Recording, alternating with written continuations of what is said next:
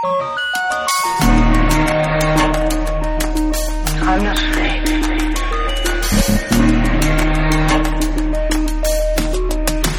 I'm not afraid.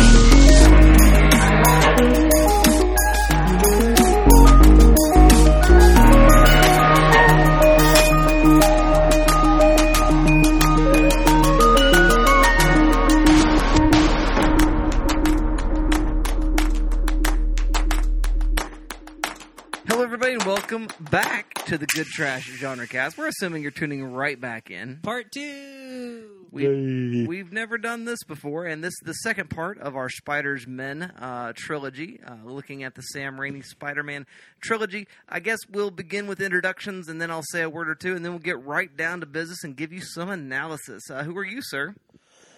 I am Arthur Gordon, and Dalton, if you want this film, it'll cost you $100. Very, very good. Who are you on the right, sir? My name is Dalton Stewart, and the sky's the limit, up to $7.84. There you go. And I am still Dustin Sells from last time. So I'm just going to... It's true. You haven't changed. You haven't changed a bit, Michael Sahlberg. Nope. Not a bit. Not one bit. You were into this character. Clearly so.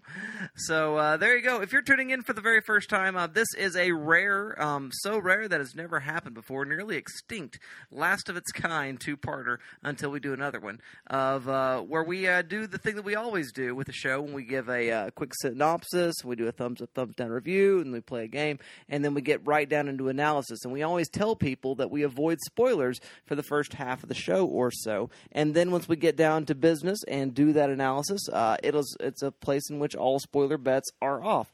This week, we just start with that. So if you want our thumbs up, thumbs down reviews, go to part 1. Yeah, which was last week, and our delightful game, also fun, also last week.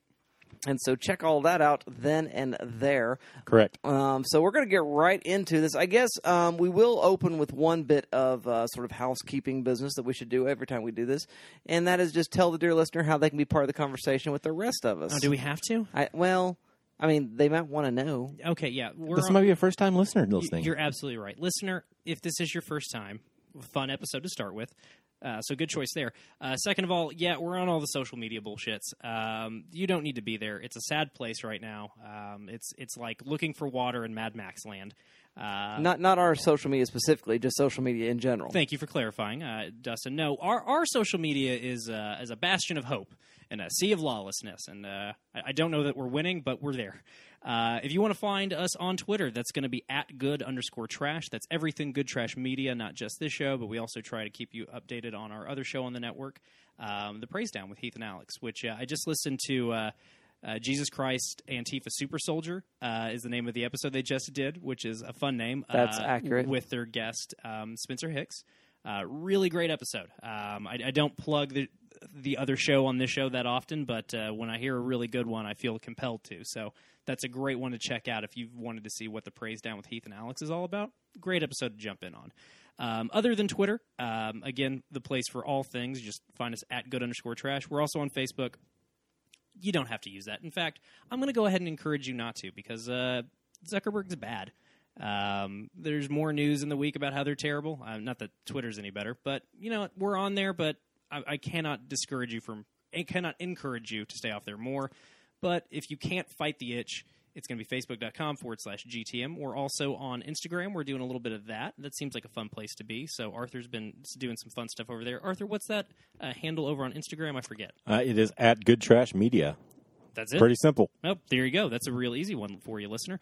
Finally, if you want some long-form feedback sent our way, that's going to be Good Trash GenreCast. That's the show-specific email, goodtrashgenrecast@gmail.com for your long-form feedback. We also would really appreciate a rate, review, and subscription at your however you get this in your ear. It really helps with visibility. I know we tell you that all the time, but if you've been putting that off, just do us a solid. Hook us up, man. Give us that sweet, sweet review. And, you know, as we always like to say or have liked to say lately, you know, tell somebody you like about the show. That's the best way that you can spread the word if that's what you're into. If you don't really care about talking to us, you enjoy this as a passive listening experience, I totally get it. I've never written into a podcast. But if you like what we do and want to help support us in a way that doesn't cost you any money, you could just tell your friends about the show. Finally, if you really do want to give us money, cool. that makes you a very nice person, and we appreciate it. You can do that at patreon.com/GTM. All the info on the cool, fun stuff you get if you give us monies over there at patreon.com/GTM. Alrighty, well, guys, I've been making omelets, and I think it's probably time to get down to business. It's business. It's business time. I know what you're trying to say. You're trying to say it's time for business. It's business time. Ooh, it's business.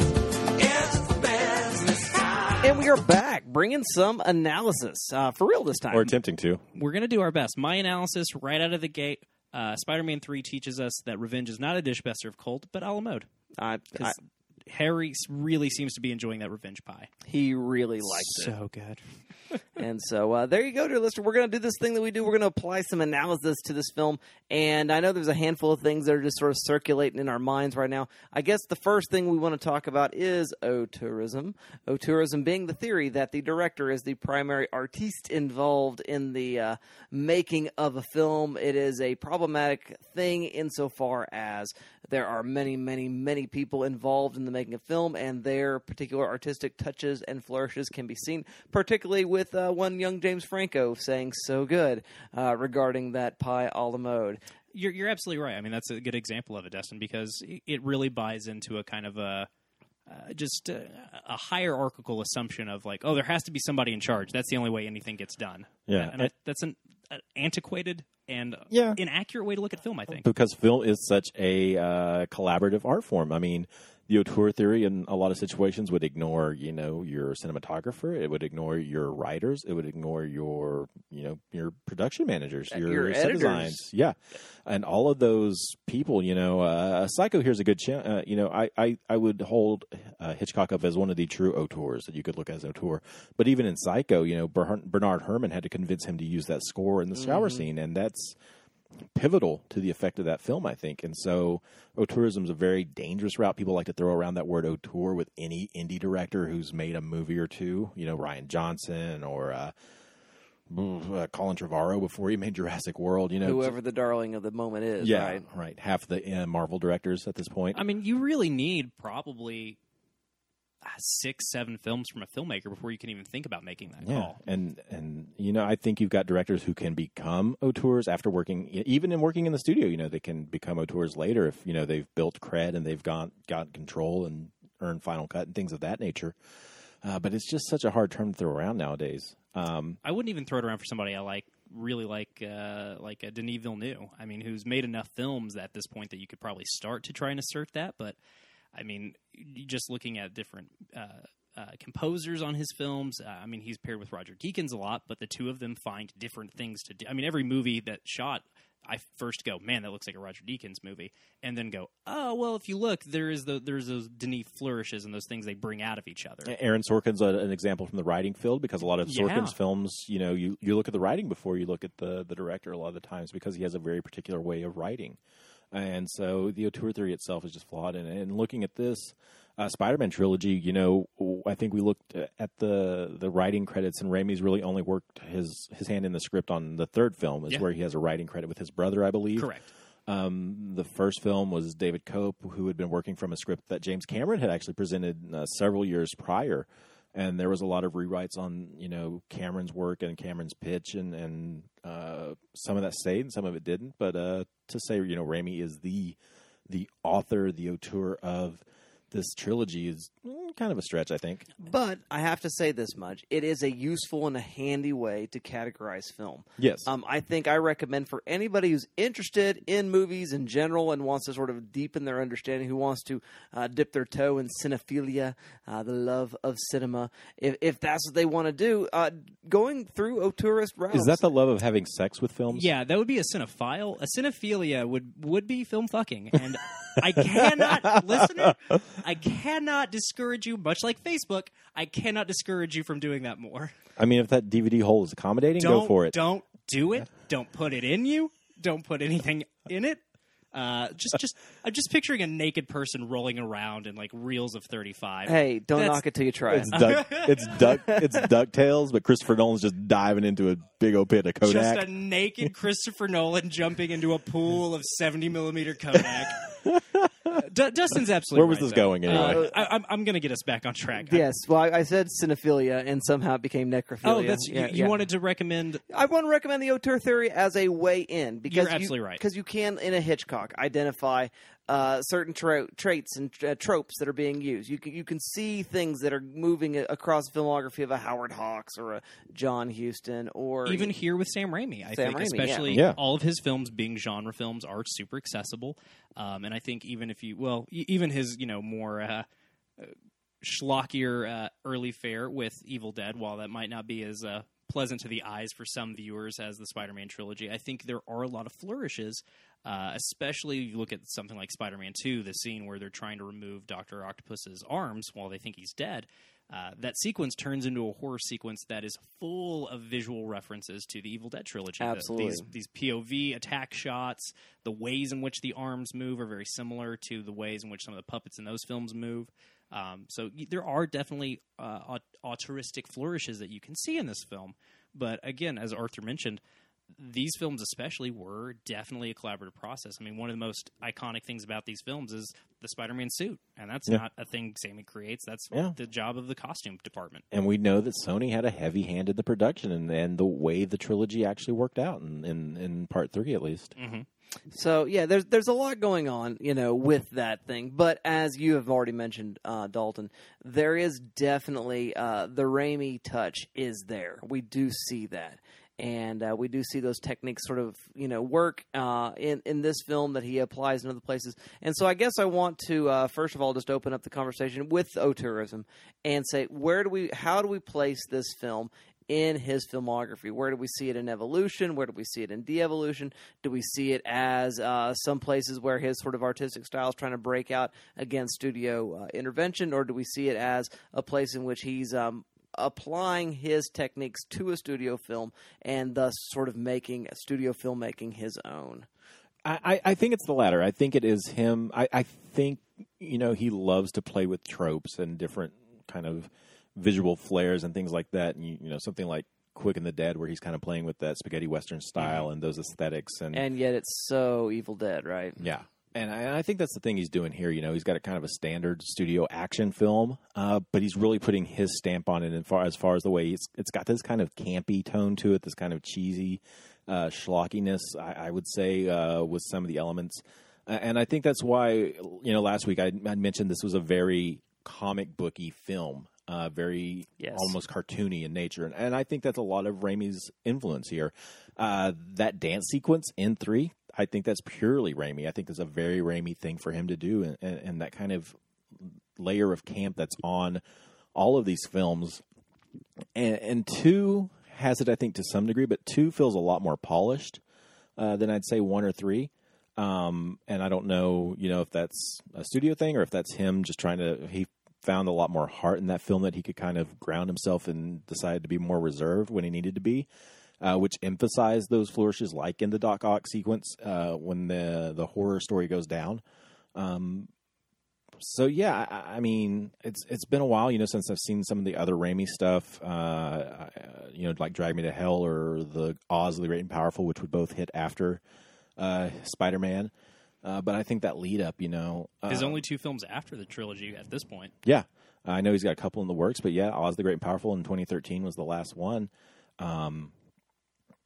And, we kind of see him move into that studio style when he does, I think, A Simple Plan, and then he does The Gift, and he does For Love of the Game, right? And Forgot about For Love of the Game. Is For the Love of the Game a Sam Raimi film? Yeah. Mm-hmm. I love that movie, and I had no idea. That's the thing that I think's really interesting about the 90s for Sam Raimi, right? Because, he cuts his teeth doing, a lot of underground stuff in the 70s, obviously, and then becomes huge in the 80s with the Evil Dead films, but, huge among film people. I mean, there's still 6 years between 1 and 2. He's the proto-Marvel director, right? I mean, you look at Favreau, who got to start with Swingers and then started working more into the studio stuff, and you look at, you're looking at Disney on the whole. Rian Johnson's another good example.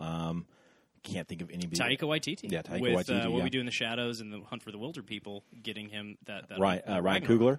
Yeah, Coogler. Coogler is totally an indie filmmaker who makes it. Who immediately jumps to studio filmmaking off of how good Fruitvale Station was. But I think the 90s are interesting for him because you see him really right out of the gate Darkman in 1990 bridge, and I'm pretty sure that was a studio film, but bridge that gap of his interests of horror and of, hero films. Yeah.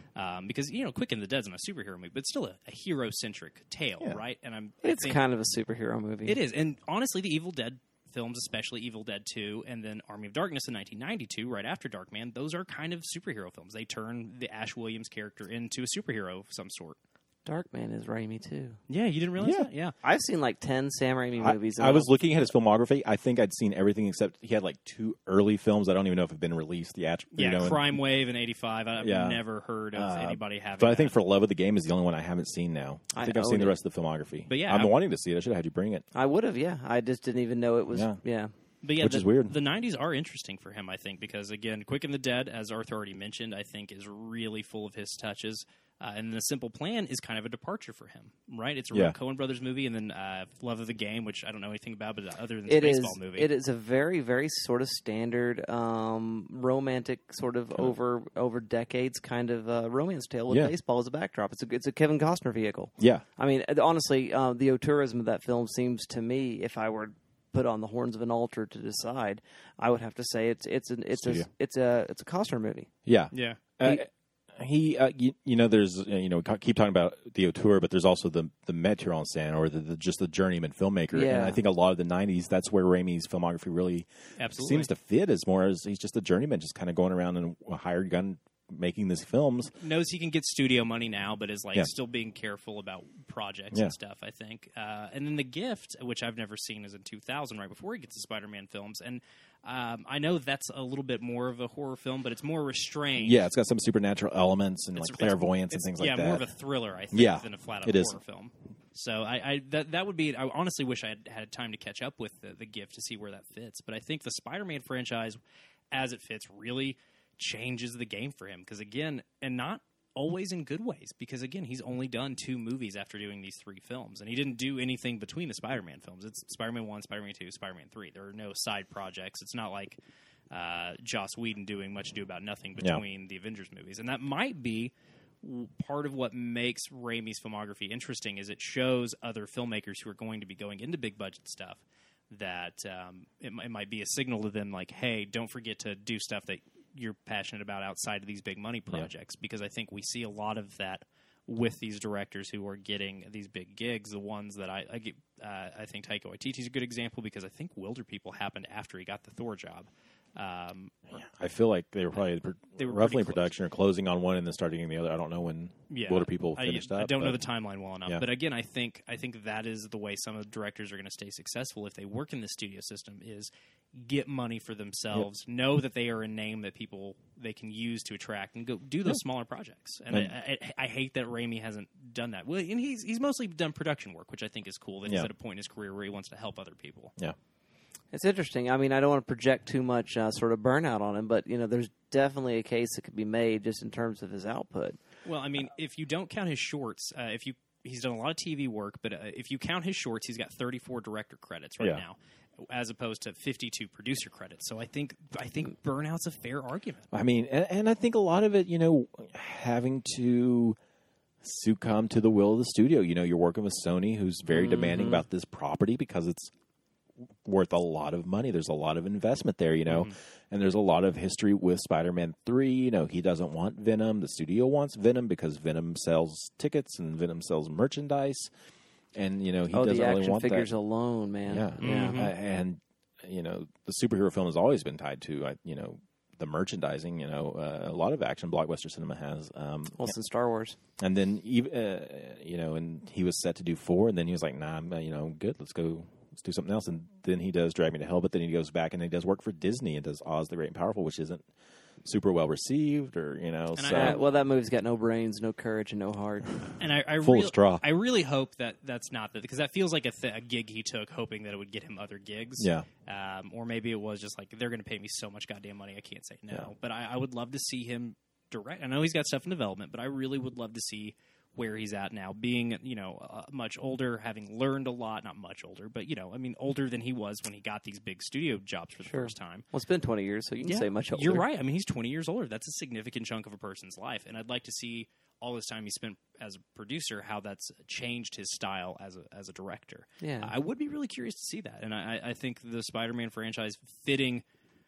We kind of assumed what would be the halfway point of his time as a director, but really, The Quick and the Dead, For Love of the Game, that became his halfway point. The Spider-Man films have, at this point, kind of become the end of that career arc as it stands right now. And that sucks because I think he is a really interesting filmmaker. And while these films are good, I think I would rather watch The Quick and the Dead or the Evil Dead films or The Gift, which I haven't seen, before I revisit the Spider-Man movies.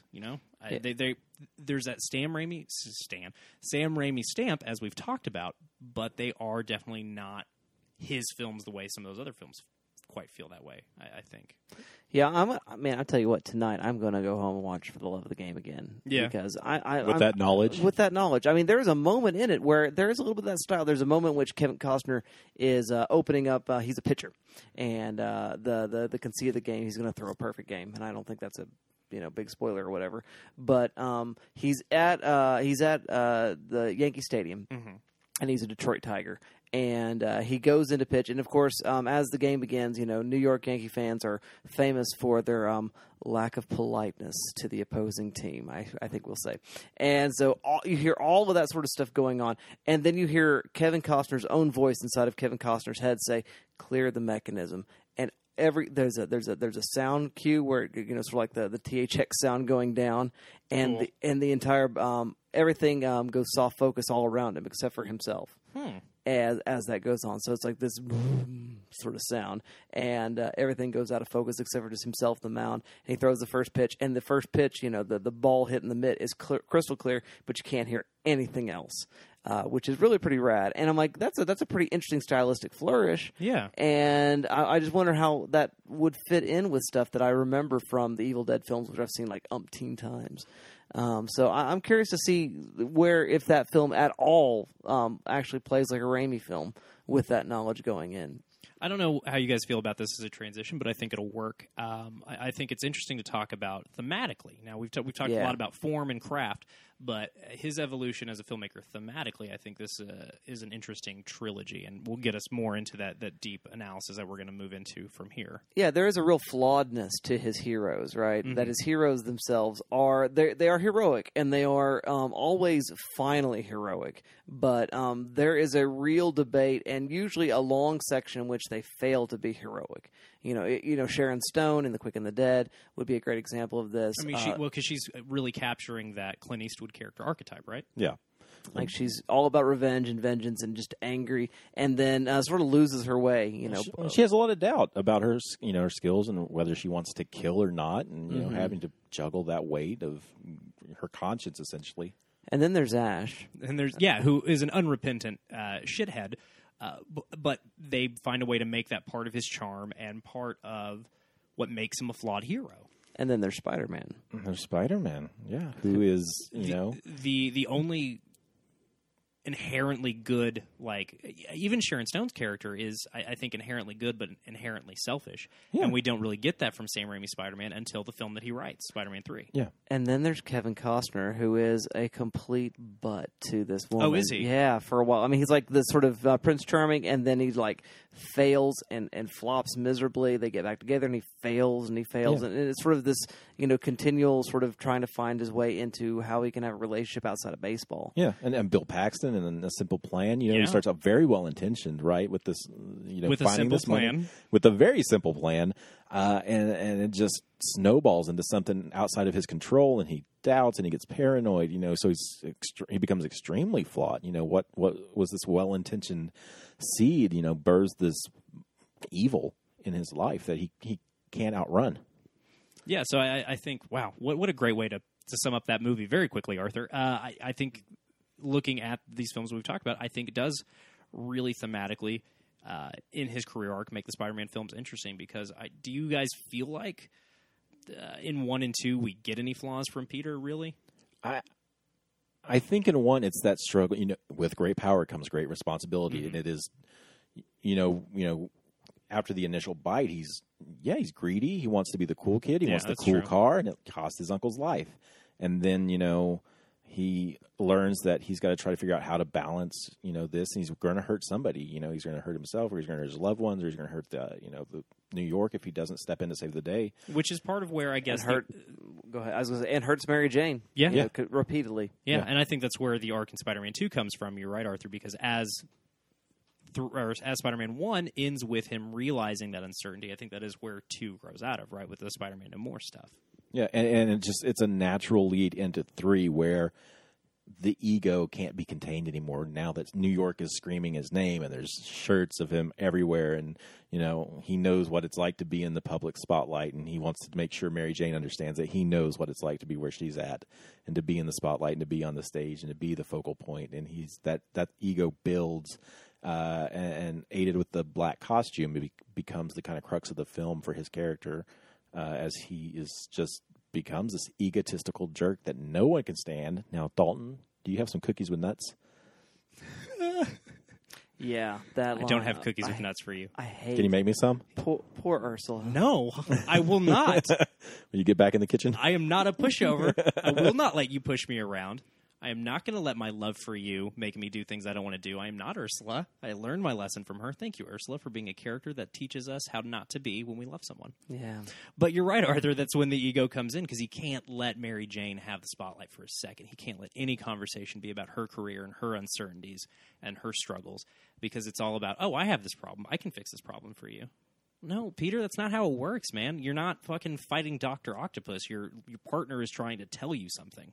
Yeah, well, that plays into some male stereotypes, which as well, we will right? get into that later. Fixers and that kind of stuff. Yeah, I think we'll talk more about how masculinity features into this film as we get further into the analysis. So, okay, well, before we get into that, so we frame this in one set of industrial conditions, right? The industrial condition of the director who brings a certain, level of direction to the final product, right? That's what they do. Their job is tone management, as they often say on Film Spotting, which I think is a great way to put it. Yeah, absolutely. And so we definitely see that this does place itself well within the Raimi filmography. But I also know, and I don't actually know this information at all myself, so I'm actually waiting for you guys to regale me with information and fun facts.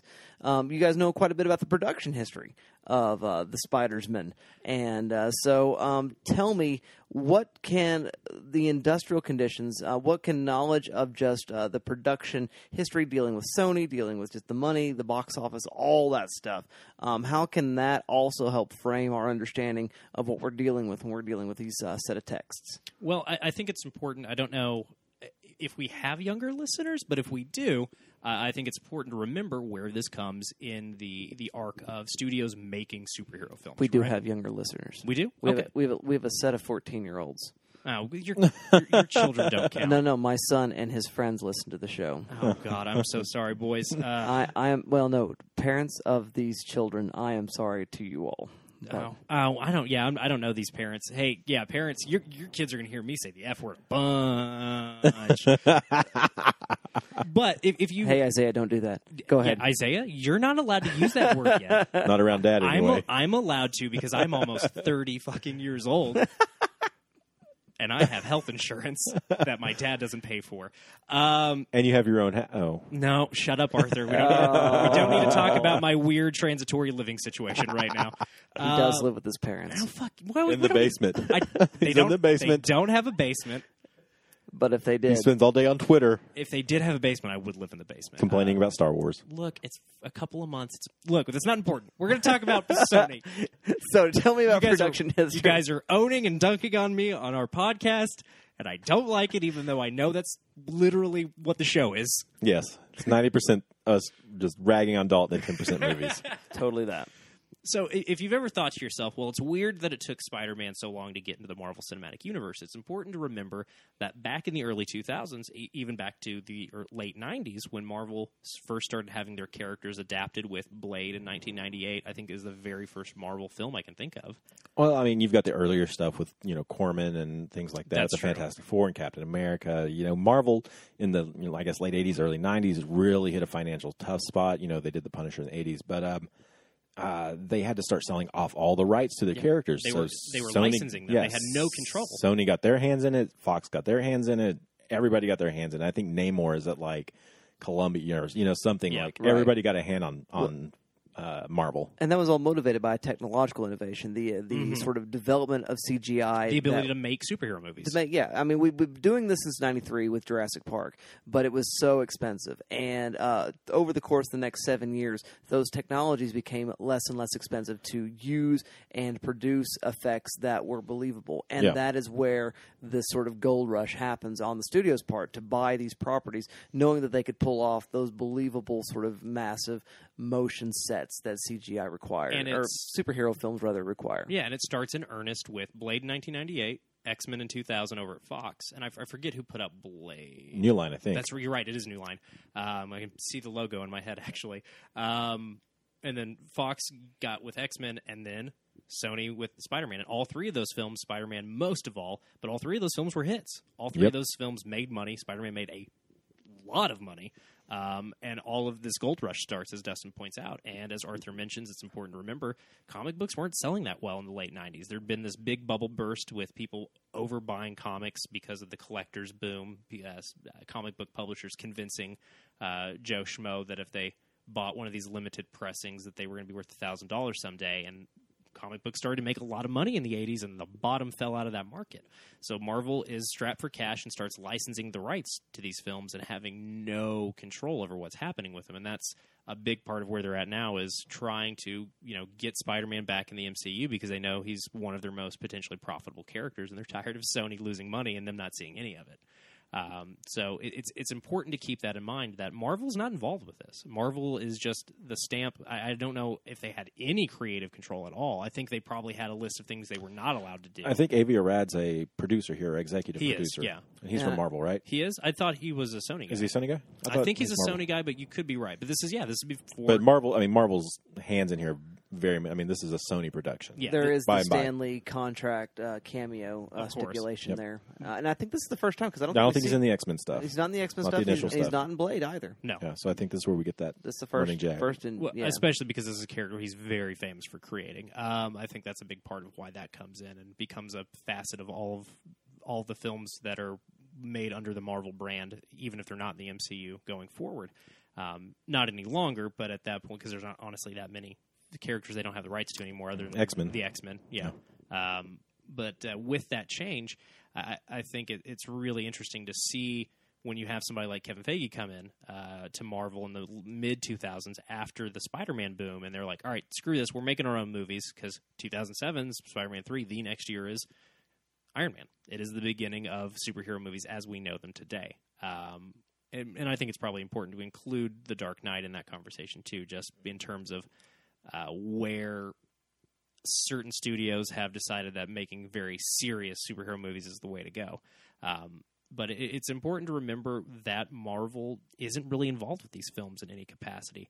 And it is just Sony trying to figure out how to make money. And that is how we get to Spider-Man 3, which had a notoriously troubled production. Even with 1, though, which was stuck in developmental hell for years, James Cameron presents the script that has, a weird sex scene in there, and Peter turns into he goes into his mutations. Like a with full arachnid man. Yeah, there's all kinds of crazy stuff in that original script that got cut. I think it was Sandman and the Vulture are the villains or something like that, or Doc Ock and this. I think it's Doc Ock and the Sandman or something are the villains. Yeah, there was a ton of rewrites, a ton of, they'd get pretty far into production. It was almost as troubled as the famous Superman Lives production. Yeah. It just eventually, they never got quite that far into production. By the time they did get that far, they had Sam Raimi on board, and everything kind of came together. But even with the huge success of Spider-Man 1, there's contract disputes going into Spider-Man 2. As I think we might have touched on last week, Jake Gyllenhaal almost takes over the role going into Spider-Man 2, which I think is really interesting. I don't really know any more about the production history on 2 other than that. Arthur, do you know of anything off the top of your head? No, I think I read some script stuff about the production, and then they were going to go with a couple of, I think Doc Ock, and there's a second villain. There's a lot of other stuff, and then they honed into just doing the Doc Ock story and focusing on that, which is a smart direction. It really is, yeah. But yeah, I don't know. I mean, I think that one goes pretty smooth as far as getting everything out there. I think they'd found a rhythm and they were ready to go. And then it's not till 3 and when stuff starts to fall apart again. Yeah, I mean, the wheels really start to fall off. There's huge arguments about who's going to be in the movie, what their roles are going to be in the movie. As we touched on last week, there was some drama with Sam Raimi finally being like, okay, yeah, Kirsten, we're going to get you a lot more to do. You're not going to be the damsel at the end of the movie. And then Sony decides that they don't like her not being the damsel at the end of the movie. And apparently she was not happy about that. And I cannot blame her. That's some bullshit to be told. And again, that was sounds like, from what I've been able to glean, Arthur, I don't know about you, but from what I've been able to glean, it sounds like we're talking about a lot of broken promises on Spider-Man 3, which I think is why everybody was so pissed off. Even though the movie made money, it wasn't very critically well received. There was immediate backlash to some of the choices that we now in 2018 kind of like 11 years later, but at the time the jazz stuff was not well received. Emo Peter was not well received, despite how amazing it is. Venom was not well received. Terribly. Topher Grace. Yeah, Topher Grace. I mean, from the moment they cast him, people didn't like it, and even that I think is an interesting thematic choice that we'll talk about in a little bit.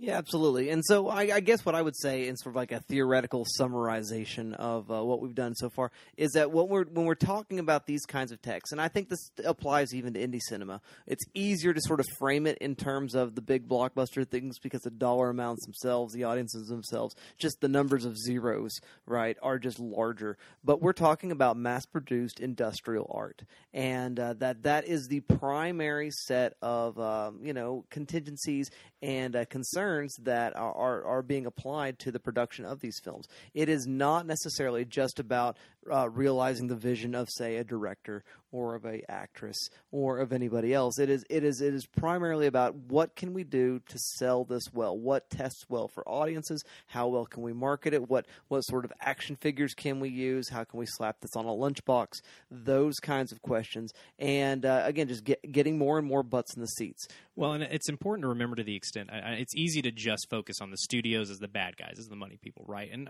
a lot of the times that's a valid argument, but even I just listened to an interview with Paul Schrader recently. He's on the promotion train for First Reformed, but he talked a lot about in his career, when you go to write a movie as a writer, a big part of what you think about is, how can I sell this? Yeah. Is there enough blood and guts? Is there enough sex? Is it entertaining enough? Whether it's, schlocky, or not even schlocky is the wrong word, salacious, whether it's not salacious is kind of irrelevant. Is it exciting? And it talks about, in this interview, it was really interesting, about the changing system with the big indie studios like A24. It is easier to get some of those movies made at this point.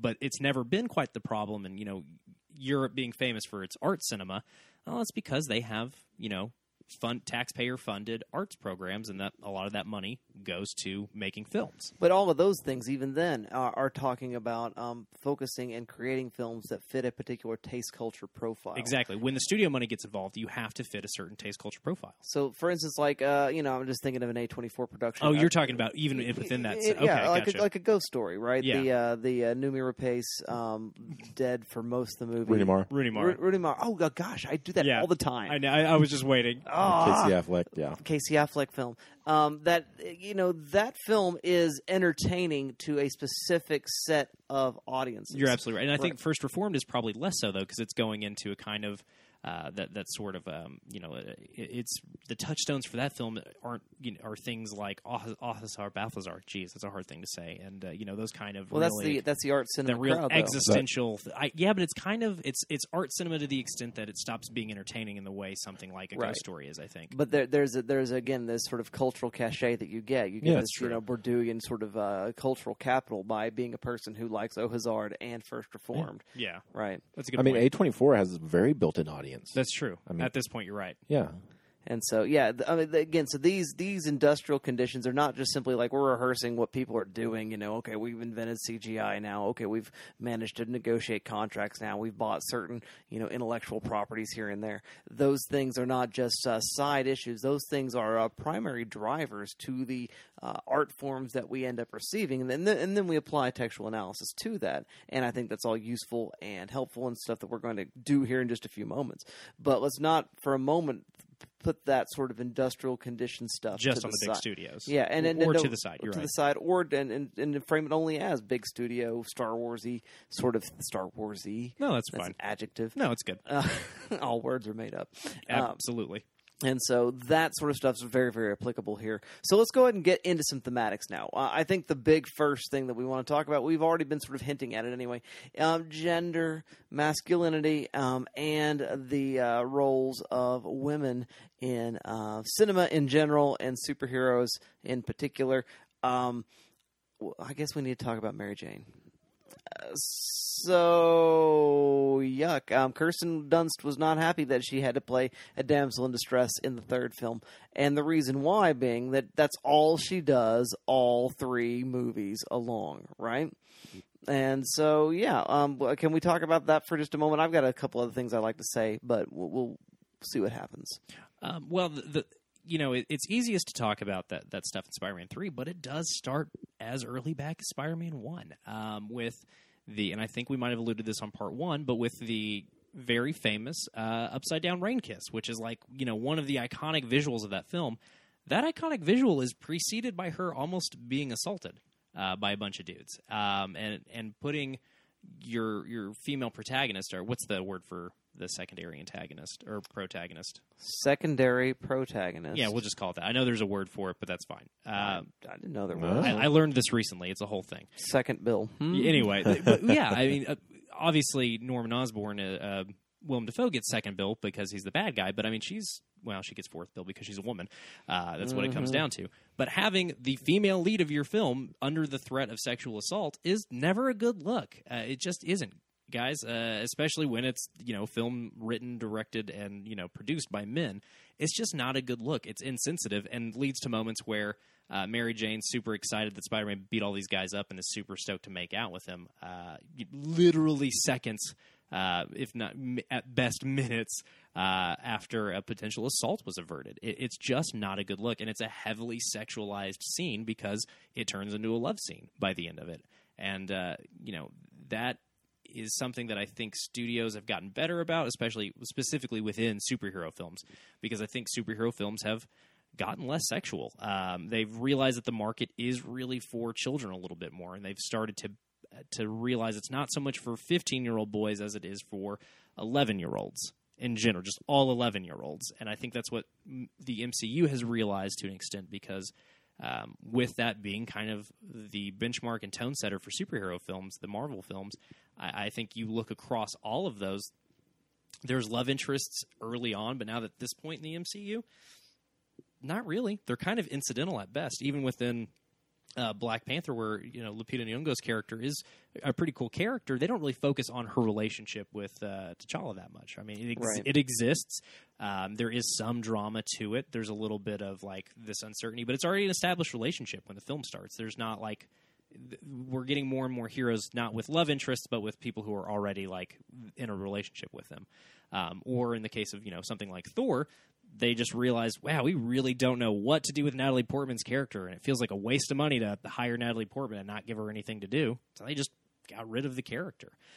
So it is interesting to watch that evolution starting in 1 with that really kind of gross scene that, again, culminates in her being held hostage by the Green Lantern, or the Green Goblin, not once but twice. Greatest crossover of all time. Yeah. Ooh. I'm not once but twice in that film, and then again in 2, she's frequently kidnapped by Dr. Ock, and in 3. Yeah, and in 3, yeah, so multiple kidnappings. There was a moment in the third film, and I want to talk about relay my watching with my youngest son. So this one's 11, and so we're watching the third film, and this is after everything's gone down, and Peter comes back to the jazz bar, and this is the sort of reconciliation scene, and he shows up, and my son says, "What is he doing there? Oh no, she's going to see him, and she is going to let him have it." And just waiting, and like, no, this is, oh man, why are you even there, Peter? You shouldn't even be showing up. And I go, just keep watching. And when they take hands, he goes, what? And I go, you're right, son. She should never take him back after all that. Dude, you're absolutely right. Your child sees this and the film doesn't. Yeah, and that's pretty cool. First of all, but I'm proud of well, your boy. children are probably more woke than most of America's youth. That's fair, and I think that's a big part of the problem. I think in 2018, with the films, even the big studio films coming out now, we have really started to reckon with some things in our culture that we just were not reckoning with, especially not in mass media culture in 2002, 2002, 4, and 7. I will say, though, I think 7 does have some interesting things to say. And again, this film, look, if we're going to talk about gender in these films, all we're going to talk about is how these films fail women. I do think it is interesting, and the film does have some potentially progressive things and interesting things to say about masculinity as it pertains to being a good person and how that can go bad, especially in Spider-Man 3, but even in Spider-Man 1 and 2. I think the villains are very much rooted in their very prototypically masculine pursuits of dominating their fields, whether it's business with Norman Osborn or science with Otto Octavius. These are men who are driven by their desire to be the best. Which again, anybody journalism with Eddie Brock. Yeah, and anybody can want to be the best, obviously, but it is a very known cultural trope that this is a pretty toxically masculine thing, is this need to dominate other people around you and show that you're better than everybody. I think Sandman even takes that to the more primal level because he's just trying to be the provider, that he has to be. Oh, yeah, that's like manhood right there, yeah.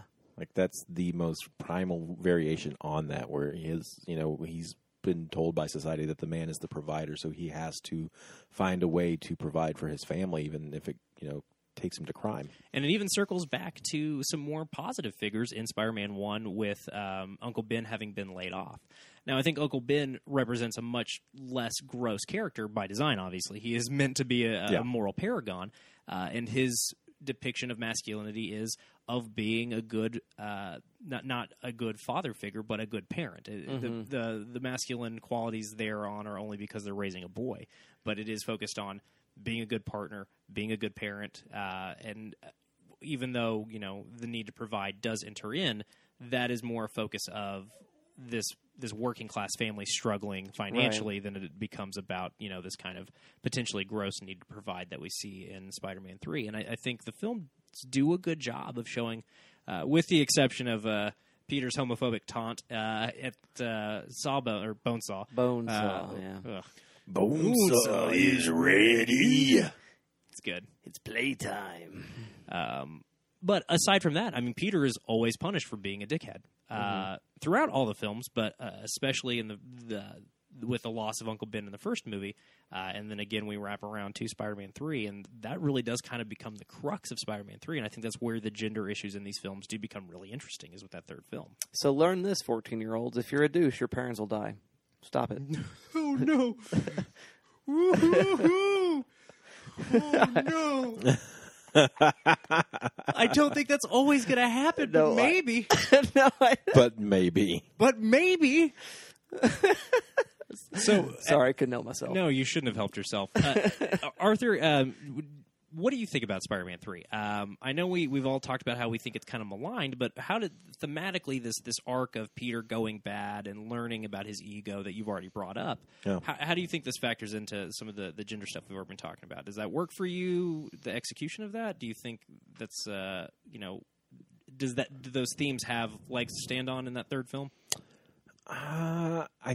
I think it feels like the natural place for it to go, especially with Peter Parker. I mean, if you're looking just at Peter Parker, and I really think that's who Raimi's focused on, is Peter Parker. I don't know necessarily that Spider-Man's much focus for him, but I think he really does want to tease out and toy those kind of relationship dynamics. I mean, there are a lot of moments in the film, the whole trilogy, where that relationship between he and Mary Jane feels very real. We talked a lot last week about that, the dinner sequence where he's going to propose, and he has that very real, moment of, oh, I messed up, but I don't know why.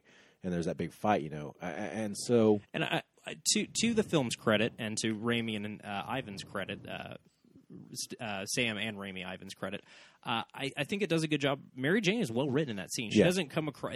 That would be an easy scene for a male writer to write in a way that makes her feel like the bad guy. Yeah, and I think they firmly have her as the moral authority in that scene. Yeah, she is the person that the audience's sympathies are with 100%. I think she's really well written in that scene. I think the movie does a great job of turning us against Peter Parker. Yeah, I think it does which is tricky, but it works, I think.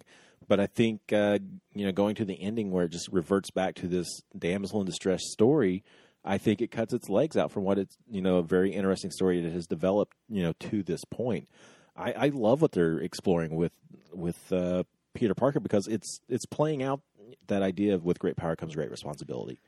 And so I think because of the way it plays out in the final product, it does kind of shoot itself in the foot. You're right. I mean, it spends 2 hours setting up. This is what happens when you stop being responsible with your power Yeah. and become a monster.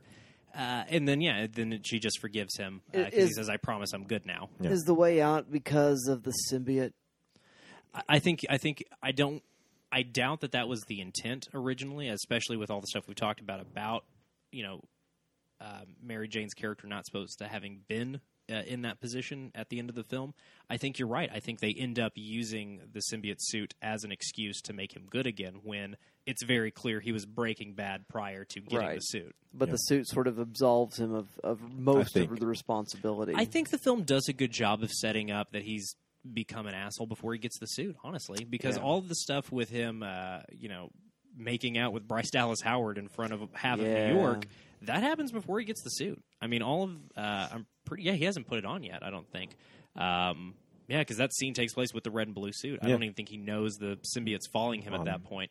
So, that movie's structurally weird. That's part of the problem. Though the film's so structurally weird that we had to sit here and think about. Wait a second, does he start getting bad before he gets a suit? And he does, Because the symbiote follows him pretty early on. Oh, super like early. first scene. Yeah. And then just forgotten about for a while. Oh yeah, well because they have 8 400 other things other- to set up. Yeah, that's the big problem with this film is there's all this really interesting groundwork being laid, and it's so busy that, as Arthur mentioned, it shoots itself in the foot by the end of the film because it has to be like, oh crap, this movie's 2.5 hours long. We got to end it. Yeah. Yeah. Okay. Well, I'm just curious about how that sort of plays in it. Let's move into a little bit more theory and analysis. One of the most famous things about the initial production of the first film is the first trailer, and we talked about it a little bit last time that we were together. How in the initial trailer, this is being filmed in the moment before 9/11.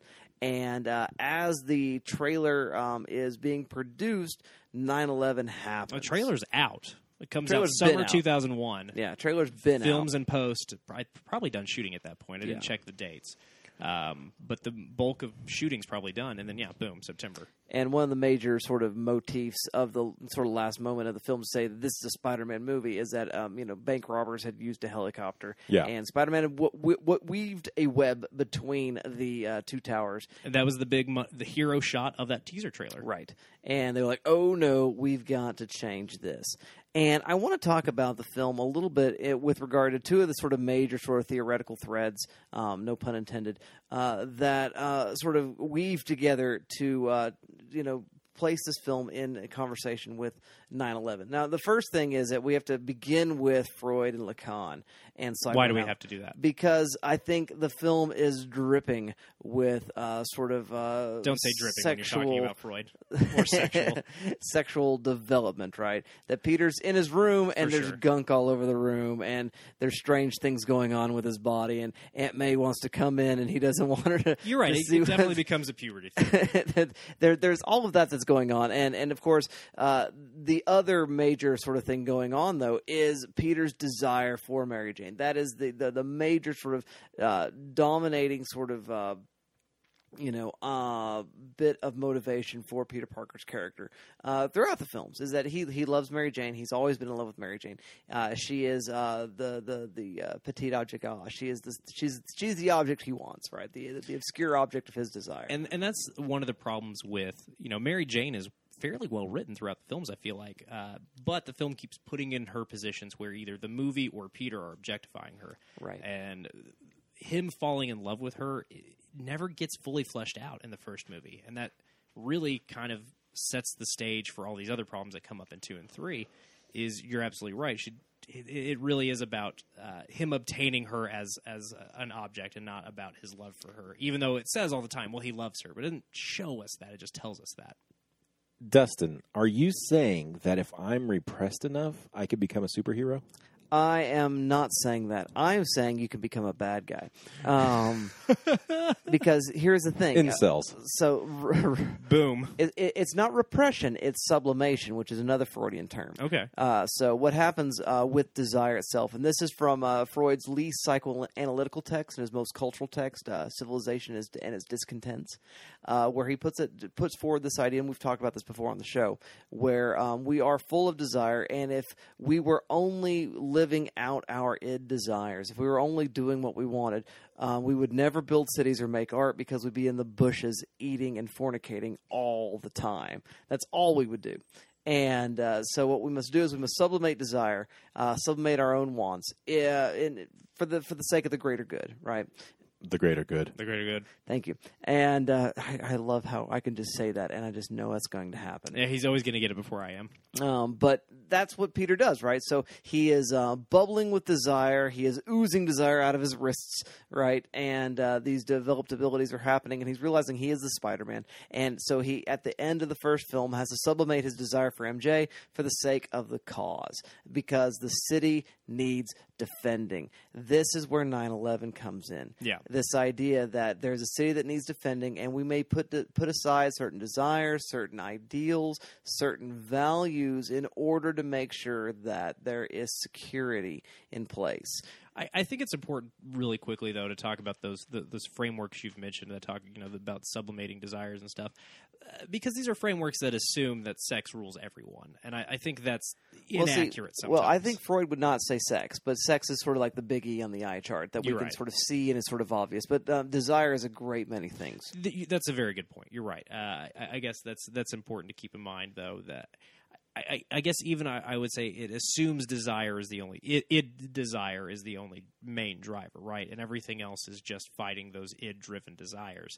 And I think those frameworks assume people's desires are less complicated. I think people have more of a handle on their desires than some of those frameworks give them credit for sometimes. Oh, I think that's totally fair. And I just wanted to bring that up as we do go ahead and pivot to, I think what is super interesting is how these ideas about putting aside what you want pertain to what's going on in America at that point. Right. And again, but the point's well taken, is that, we don't want to, give ourselves over to this meta-narrative either, right? But I think a lot of filmmakers, storytellers in general do, because it's an interesting and easy way to inject themes into your film. Right. Because it's a pretty uncomplicated framework. Well, Freud's handy for it, Yeah. For sure.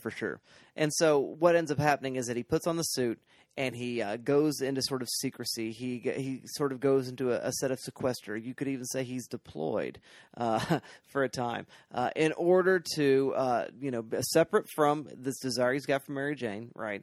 Because he has to provide security for a city. This is a 9/11 kind of situation in which some terror has been revealed, and we need some extraordinary, exceptional man, and a man specifically, to be in place to keep you safe. An amazing man. An amazing man. Spectacular, even. You want me on that wall. You need me on that wall. You want me on that web. You need me on that web. Yeah, that's the thing that happens, right? And so throughout part 2, he is continuing to do that and to not reveal who he is, to not reveal his true self, to not come back to that home. Because if he does, there's only going to be danger, because there's a need for him to be a kind of person who is uncivilized, who is not welcome in civilized society. And so it is... It's the Shane archetype, right? It's the cowboy out on the frontier who can't settle down. John Wayne, the Searchers. Moses. Yeah. I mean, it's an archetype that goes back that far. And so, and it is the narrative of post-traumatic stress disorder of American soldiers who have fought in Iraq and Afghanistan and places like that. But they've got to fight this war on terror. They've got to go over this place. And they've got to do these terrible things, right? And it makes them sort of unfit for society. But not because they're bad guys, but because the task is so great. And this is I'm thinking about an idea. Well, the task is so damaging, right? And I mentioned last week that we're going to talk about Naomi Klein. I think I misnamed her Naomi Wolf, who's a different theorist. Mm-hmm. But Naomi Klein, author of the Shock. Good Night. Shock and awe. What is the name of the book? Haha, that's terrible. I apologize. You had it last week. But it's the subtitle is The Rise of Shock Doctrine. There we go. Okay, The thank you. Rise of Disaster Capitalism. The use of disaster, either military coups or natural disasters, in order to implement massive changes. And this is where massive security changes can happen, where there has been an event, right? And 9/11 is the event in the Heideggerian sense. And What's that mean? Heidegger talks about that history doesn't move in terms of natural progressions, but it moves in ruptures, right? Gotcha. The event. And It moves in reaction to events. yeah, Gotcha. and so 9/11 being one of the events, and that's a major oversimplification of Heidegger, who is a fascist, but right on this point. I had no idea what you were talking about, so I assumed some of our listeners probably did neither. Thank you. You're welcome.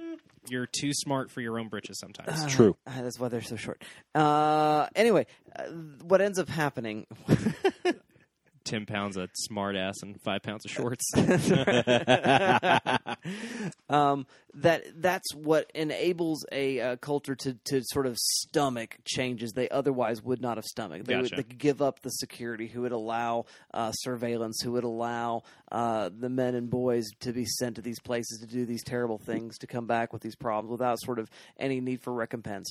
Right. So that's all sort of at play in the first two films. By the time we get to the third film, we start looking at the story in terms of Abu Ghraib, that Spider-Man's a bad guy doing bad things. Well, and it even looks at not just the people doing the things, but the people telling us who's doing what. I mean, you've got Yeah. Eddie Brock as this figure, and again, from 2002 to 2007, we really have the evolution of the 24-hour news cycle, which, I mean, was already starting in the mid to late 90s, but 9/11 being the event that really kicked off the 24-hour news cycle in earnest, we start to already be talking in 2007 about the problems that making journalism a big business like that can have in the character of Eddie Brock, who is a liar and a fiend and doesn't care about truth or justice or the American way, just cares about making a buck, which you could argue is the American way, but let's go ahead and assume all of our superheroes are good guys for a little bit.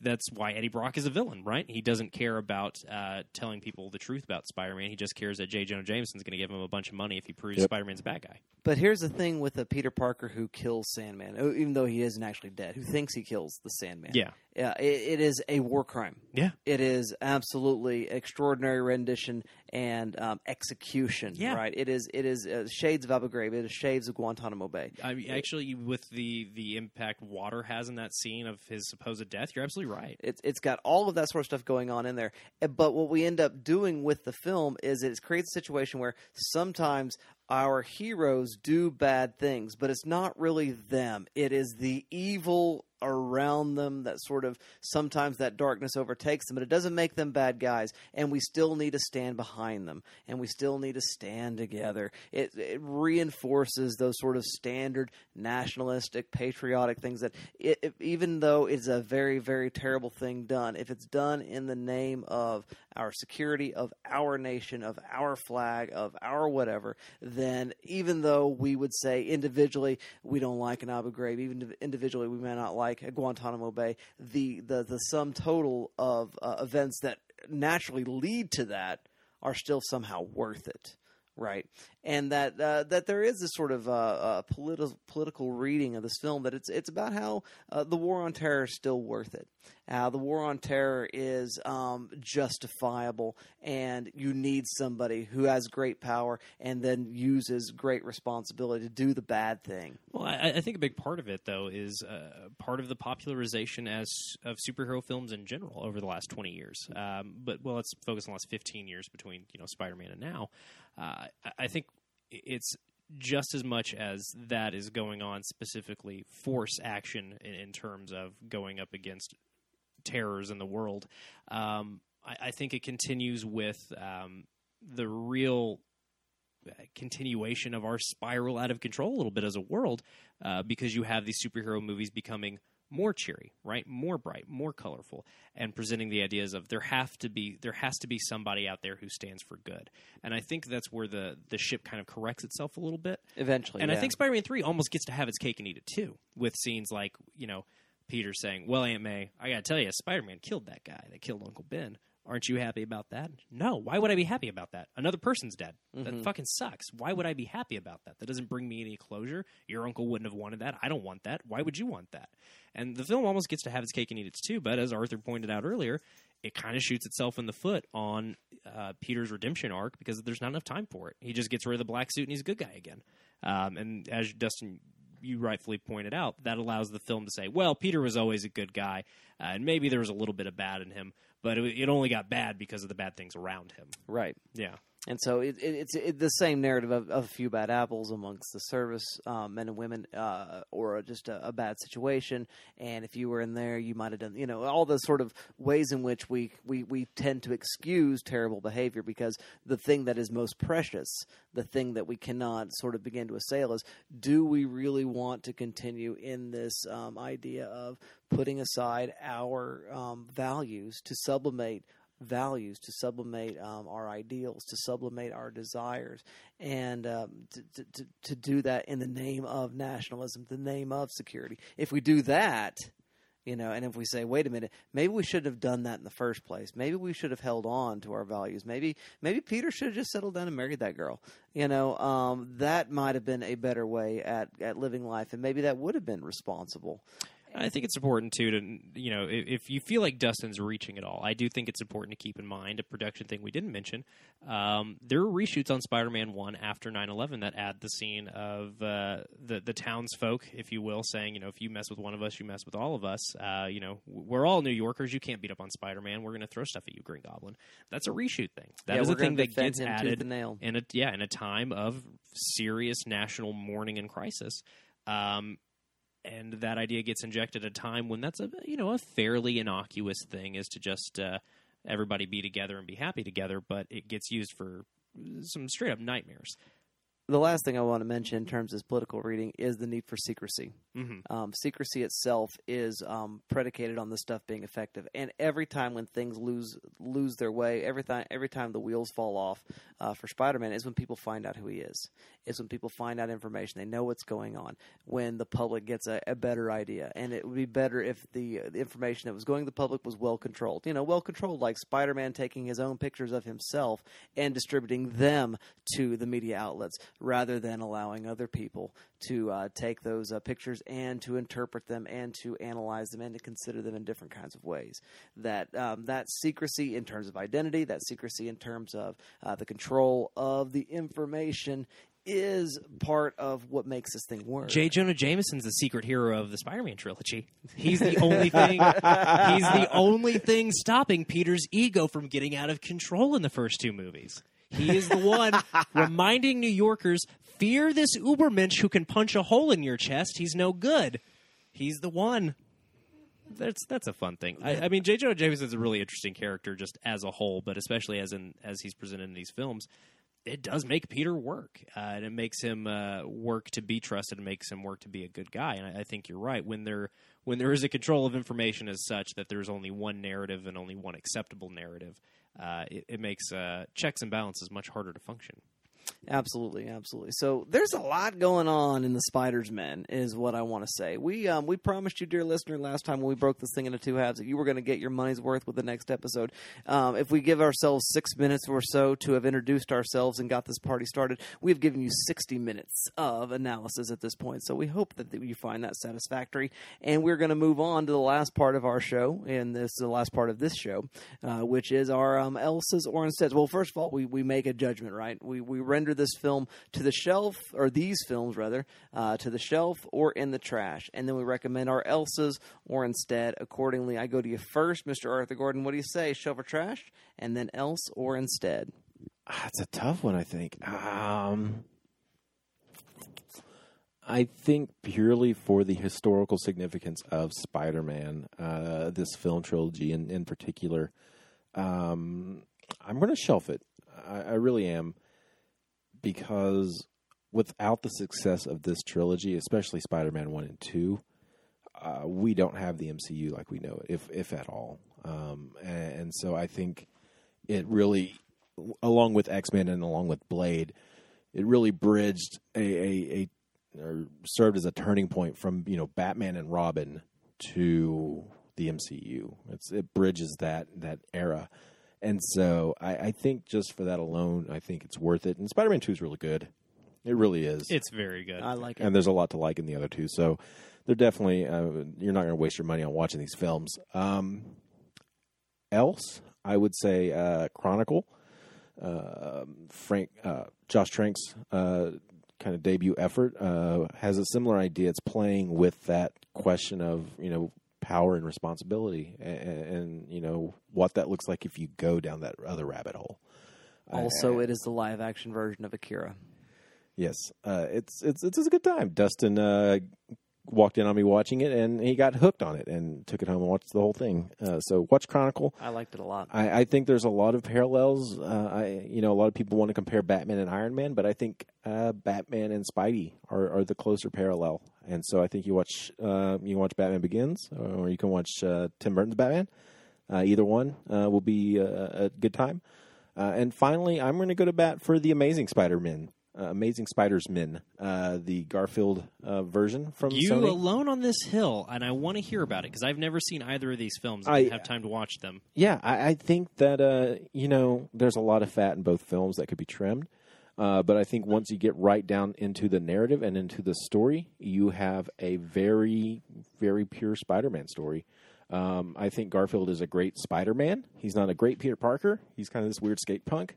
That I don't love, but he gets to be Spider-Man. He gets to have the jokes. He gets to have the quips. He gets to have the fun action. And I think they do a good job with that in both. And there's a great arc with him and Gwen Stacy, and they play the Stacy arc out like you'd expect if you've read the comics. And I think it works. And so I like them. I like them both quite a bit. Like I said, there's a lot of fat. They tried to do way too much in The Amazing Spider-Man 2. They were trying to set up their own Spider-Man cinematic universe and the Sinister Six movie and all that stuff. And so there's way too much going on.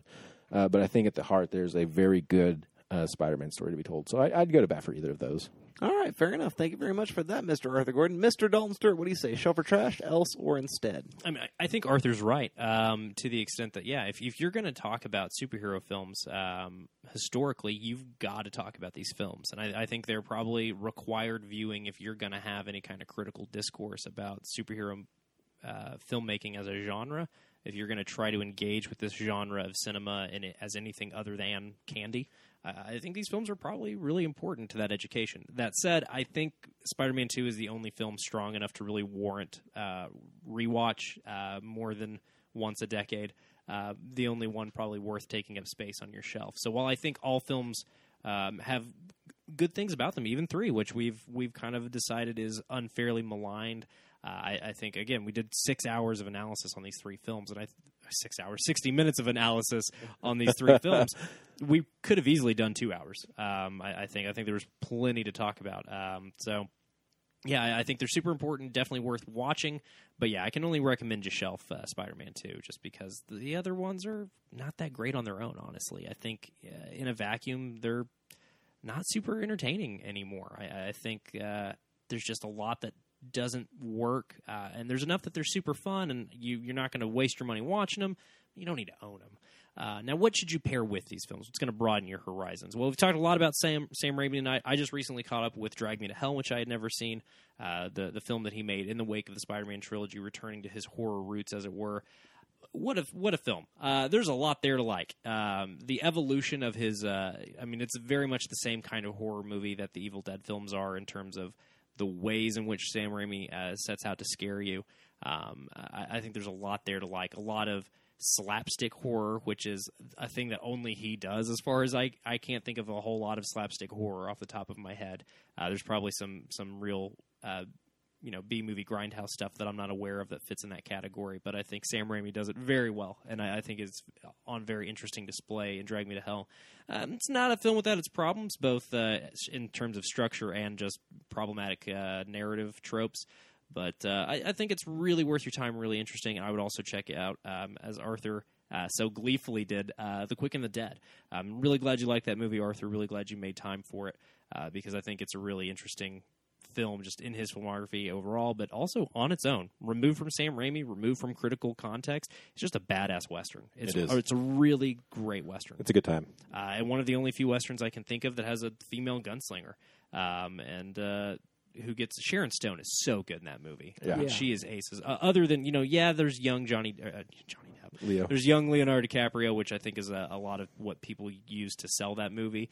You've also got a really young Russell Crowe in there too, and a really great Gene Hackman. Yeah. A lot of great character actors making cameos. I think it's a really fun film. Yep. Finally, coming out the same year as Spider-Man 2, I think you should check out Hellboy.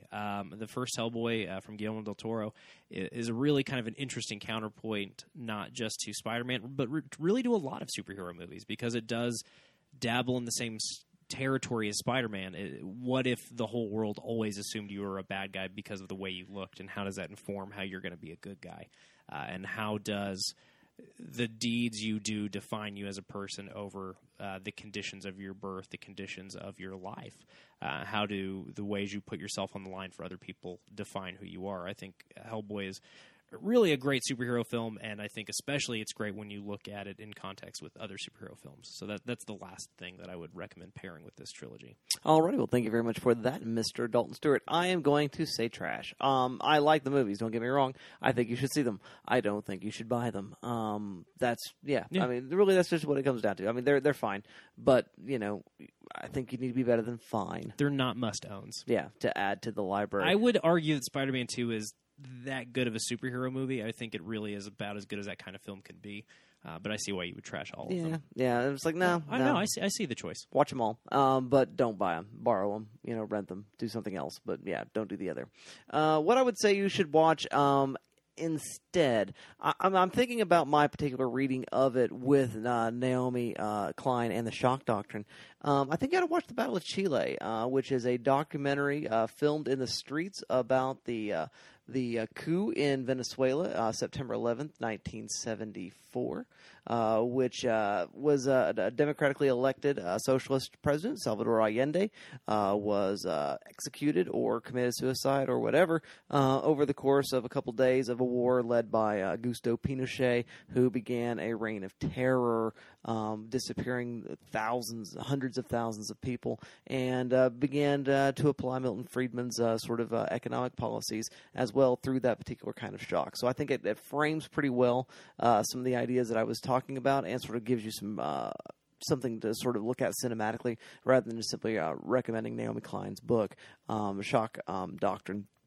For that. In addition to that, in terms of the pursuit of the bad guy and wrestling with those questions of light and dark, I think you got to watch Zero Dark 30 instead. And I think that would be with a female superhero. No doubt. With problems. And a film that I think, as we've talked about things we justify in the name of safety, I think a film that gets unfairly maligned for not doing that, when that literally is all the movie's about.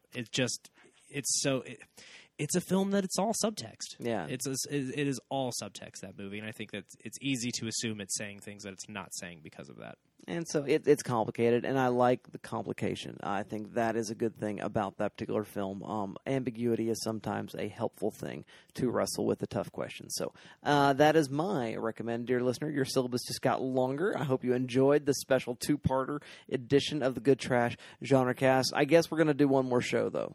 Yeah, just the one more. One more. And Catherine Bigelow's coming back up.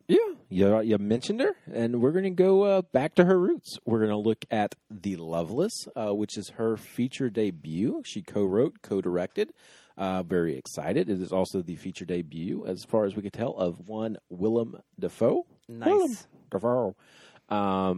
So we get to see Catherine Bigelow's take on a motorcycle gang run amok in a small town. Give me those cheekbones and a leather jacket, please. It is right up our alley in all the ways, I think. And so we're going to have ourselves a good old time. I've recently read Hunter S. Thompson's History of the Hells Angels, so that's going to be fun times. I'm excited about this. We're definitely going to talk about that next week. Yeah. Oh, shit, we're going to talk about that. And if you want to do some additional homework, I hear it's a bit of a take on The Wild Ones. The biker movie. Yeah. And there's a whole slew of these biker exploitation films in the 60s and 70s. So, yeah. So you might put that under your belt as well if you get time, dear listener. So there you go, dear listener. We're going to do that. We're going to keep on having this conversation because that's what makes watching the movies so worthwhile. Dalton and I put these movies in the trash, and yet we spoken for like 2.5 hours together with these 2 episodes about these 2 films, because that's what makes watching the films worthwhile. You keep watching, we'll keep talking, and we'll see you all next time. I am so high, I can hear heaven.